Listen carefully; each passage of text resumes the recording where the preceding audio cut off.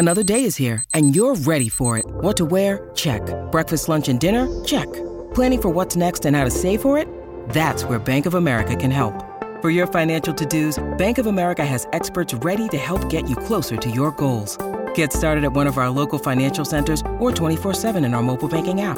Find a location near you at bankofamerica.com/talktous. What would you like the power to do? Mobile banking requires downloading the app and is only available for select devices. Message and data rates may apply. Bank of America N.A., member FDIC.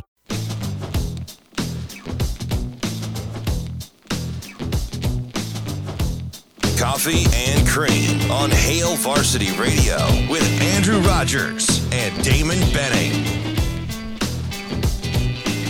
Hey, top of the hour here on Coffee and Cream in the Morning on Hail Varsity Radio, powered by Currency. He's Damon Benning. I'm Andrew Rogers, and we are live from the H&H Chevrolet stage at Hail Varsity Club. Check your watches. It's 8 a.m. Are you on your way to work yet? Because if so, you should be tuning into the show because we have Brian Christopherson on now. Brian is the senior writer for Husker 24/7, and we always appreciate his call on Wednesday. Brian, good morning. Hey, guys. How you doing? Good, BC. Did you have you allowed yourself to kind of soak up the fact that you're that the Twins could be pretty good if they stay, I know, healthy? They're one of my teams to watch because I like what they kind of tried to do in the offseason. What do you think? Are you going there, or are you like, this isn't 91?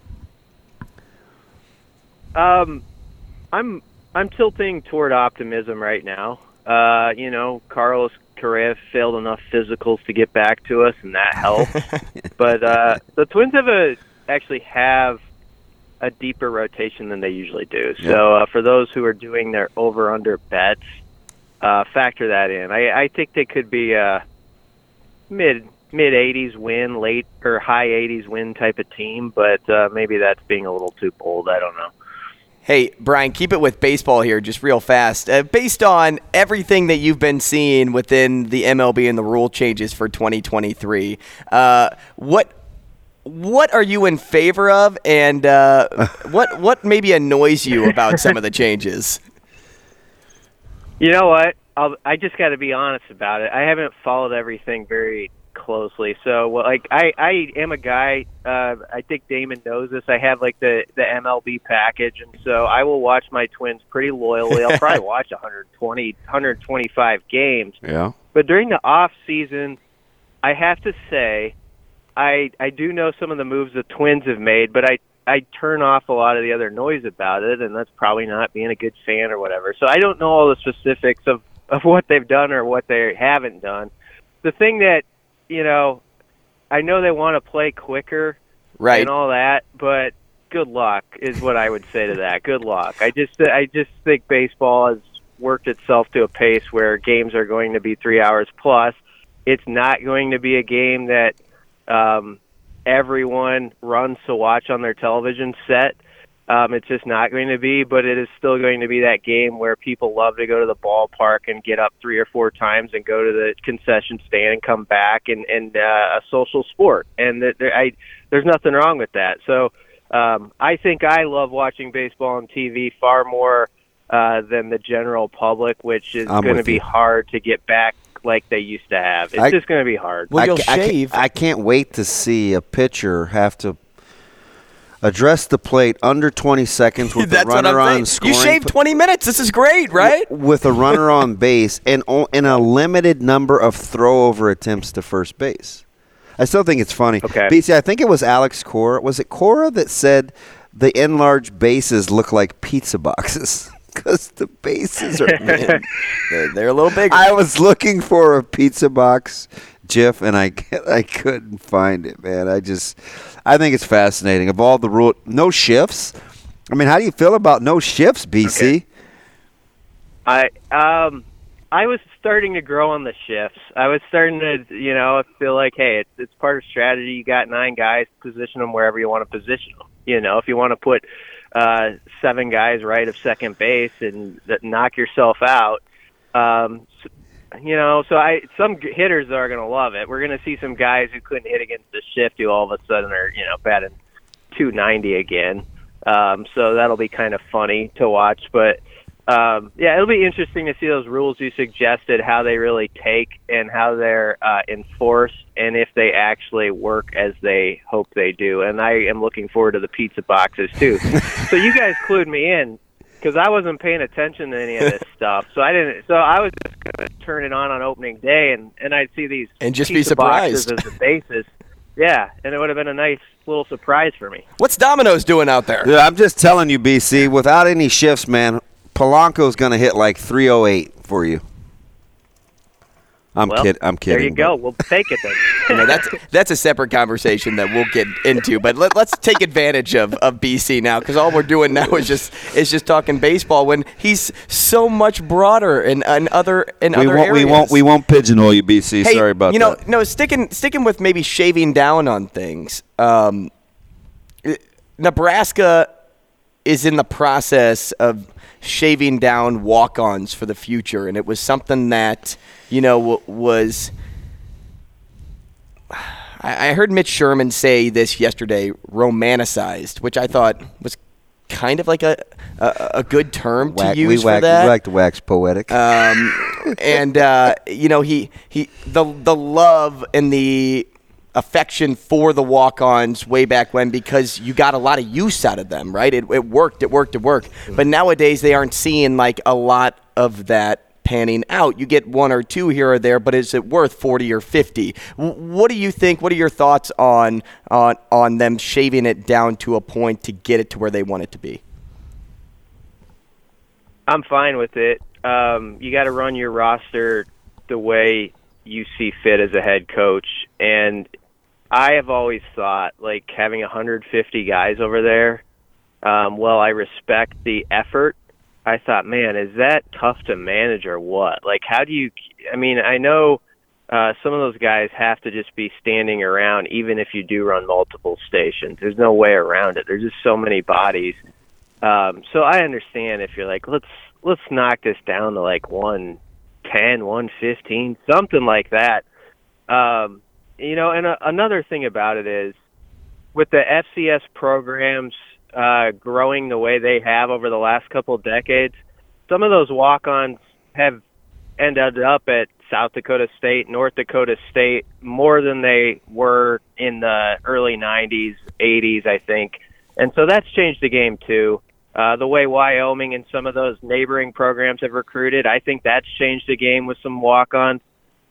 So I'm okay if they knock it down, and because I think a lot of those guys are getting lost, and that your guys like Luke Reimer, who did technically arrive as a walk-on, those few exceptions I think can still exist. Like, there's still going to be those preferred walk-on types. They'll just be more limited in number, who you're like, oh man, that guy should have had a scholarship all along. So I still think there'll be some fun stories. Romanticize is a good word about it. That's something we probably have done with it, and I've done it at times, because everyone loves that story of the guy who, came, especially if it's from some small town school, and he works for 3 years and he builds himself up into the roster. And I hope a few of those stories still exist, but I can see where you want to get that number to something that's more manageable. BC, and I know this is taboo because you kind of have to reference the 80s or the 90s maybe for a frame of reference, but what do you think Nebraska fans would be willing to negotiate or compromise with, or maybe even give up for the sake of winning? Well, stuff like that. I mean, like the walk-on is one example. I do think it's one. There are these little subtopics where we like to enjoy them in the off season, and you like to say, yeah, it's pretty cool that there's 145 guys and all these different towns are represented. But at the end of the day, when it gets to the season, it's like, what did you do on Saturday? So there are all these little subtopics that we sometimes bust out that are fun, but are you winning? That's what really matters. And I'm trying to think of a few other ones offhand, off the cuff, but they definitely do pop up on occasion where there's something that's sort of very Nebraska-specific that we get fired up about. What about letting guys? What about running guys off? Like not letting guys finish graduating or Remember, medical guys used to be like, well, quote unquote medical. You think we're okay? We're cool now with figuring out ways to not honor scholarships, even though you're supposed to. Right. I think there's an understanding that you have to be a bit cutthroat. And I don't think we like to talk about it out loud around here very much. It's not a very Midwest nice thing, but I think it's understood in the back of people's minds that exists. And, what's going on over there right now, I truly believe they are setting a particular standard in place through their workouts, and it's going to continue into the spring. And some people just aren't. It's not going to be their deal. It's not going to be something where they feel like they want to be a part of it or they want to go somewhere else. And I think that's what this is all about right now is you figure out these are the guys that see that standard and it kind of fits what they want. And there are others who it won't. And that doesn't mean those guys are soft or anything like that. I'm not saying that. It's just like everybody sort of got their vision of what it's supposed to look like. And certain players are going to see after the spring, this isn't for me. So I think those numbers, in a way, might take care of themselves by the end of it. As we look forward to past 2023, the 2024 recruiting cycle has hit the ground running, or at least Matt Rhule and his staff have hit the ground running there and had already done that even when they were recruiting the 2023 guys. But as you kind of followed or finished up that point, I wanted to gauge your thoughts on this in regards to what they're trying to do. Have you seen them kind of stick to the same routine in regards to who they're bringing in for 2024 and who they're offering as they did for 2023? Well, I think you're going to see some big-time recruiting showdowns in this cycle. I know we had fun sort of in December and January with like your Bryce Turners, your Jeremiah Charles stories, the guys who kind of popped up out of nowhere. But that late March weekend is going to be something serious with Dylan Raiola. Gatlin Bear is going to be here. Mario Buford, Thomas Heiberger, Peyton Lewis, a running back who's got a lot of attention late. That weekend is going to be loaded, and there's going to be guys here who Nebraska's going against elite schools to get. So I think that's setting it up for what we're going to see this cycle more and more, is Nebraska's going to be in some big collisions with some programs that are very highly respected. So it's going to be pretty interesting.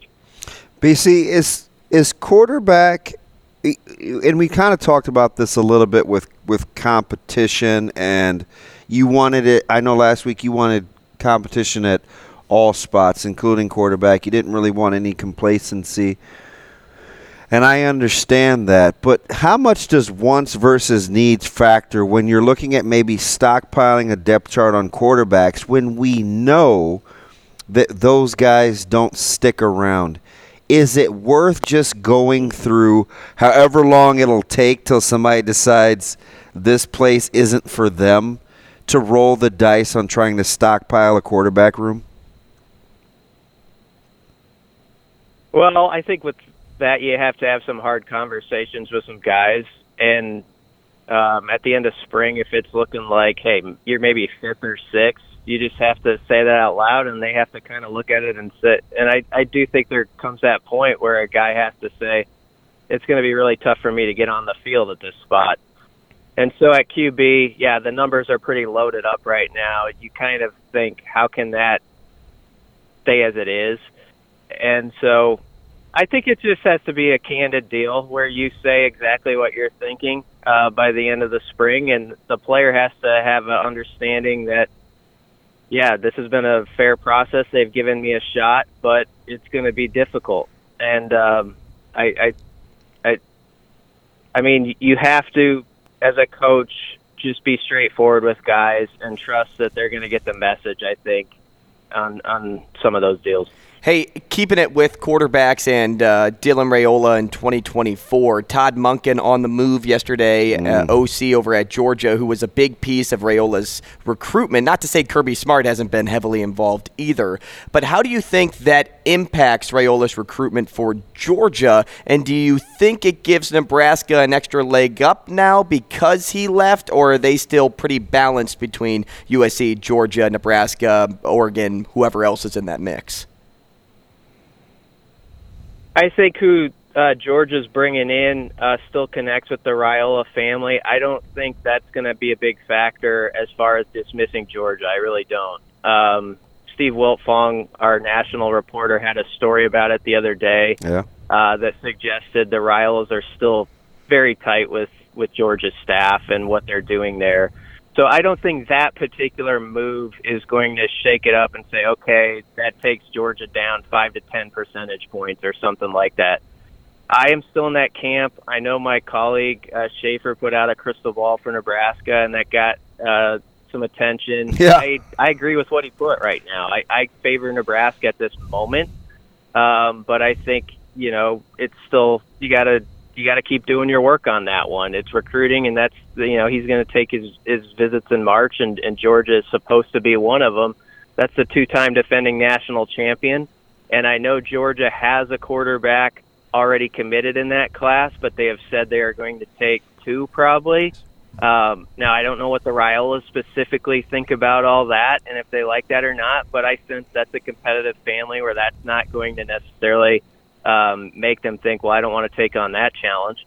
So I still view it as Nebraska, Georgia, USC, and right now, from just reading tea leaves, little things you hear, I like where Nebraska sits, but you can't be complacent, and you got to keep that relationship rolling the way it has been. But the thing people got to know is, yes, there's the family tie to Nebraska, and that means it's share. But it's the way Rule and staff have specifically, I think, connected with that family, been able to tell their vision and who they're about, that I think has Nebraska where it is right now. I don't think we should lose sight of that and act like it's just a family tied to Nebraska thing. It's a family tied to a coaching staff thing, I think, and believing in what they're telling them.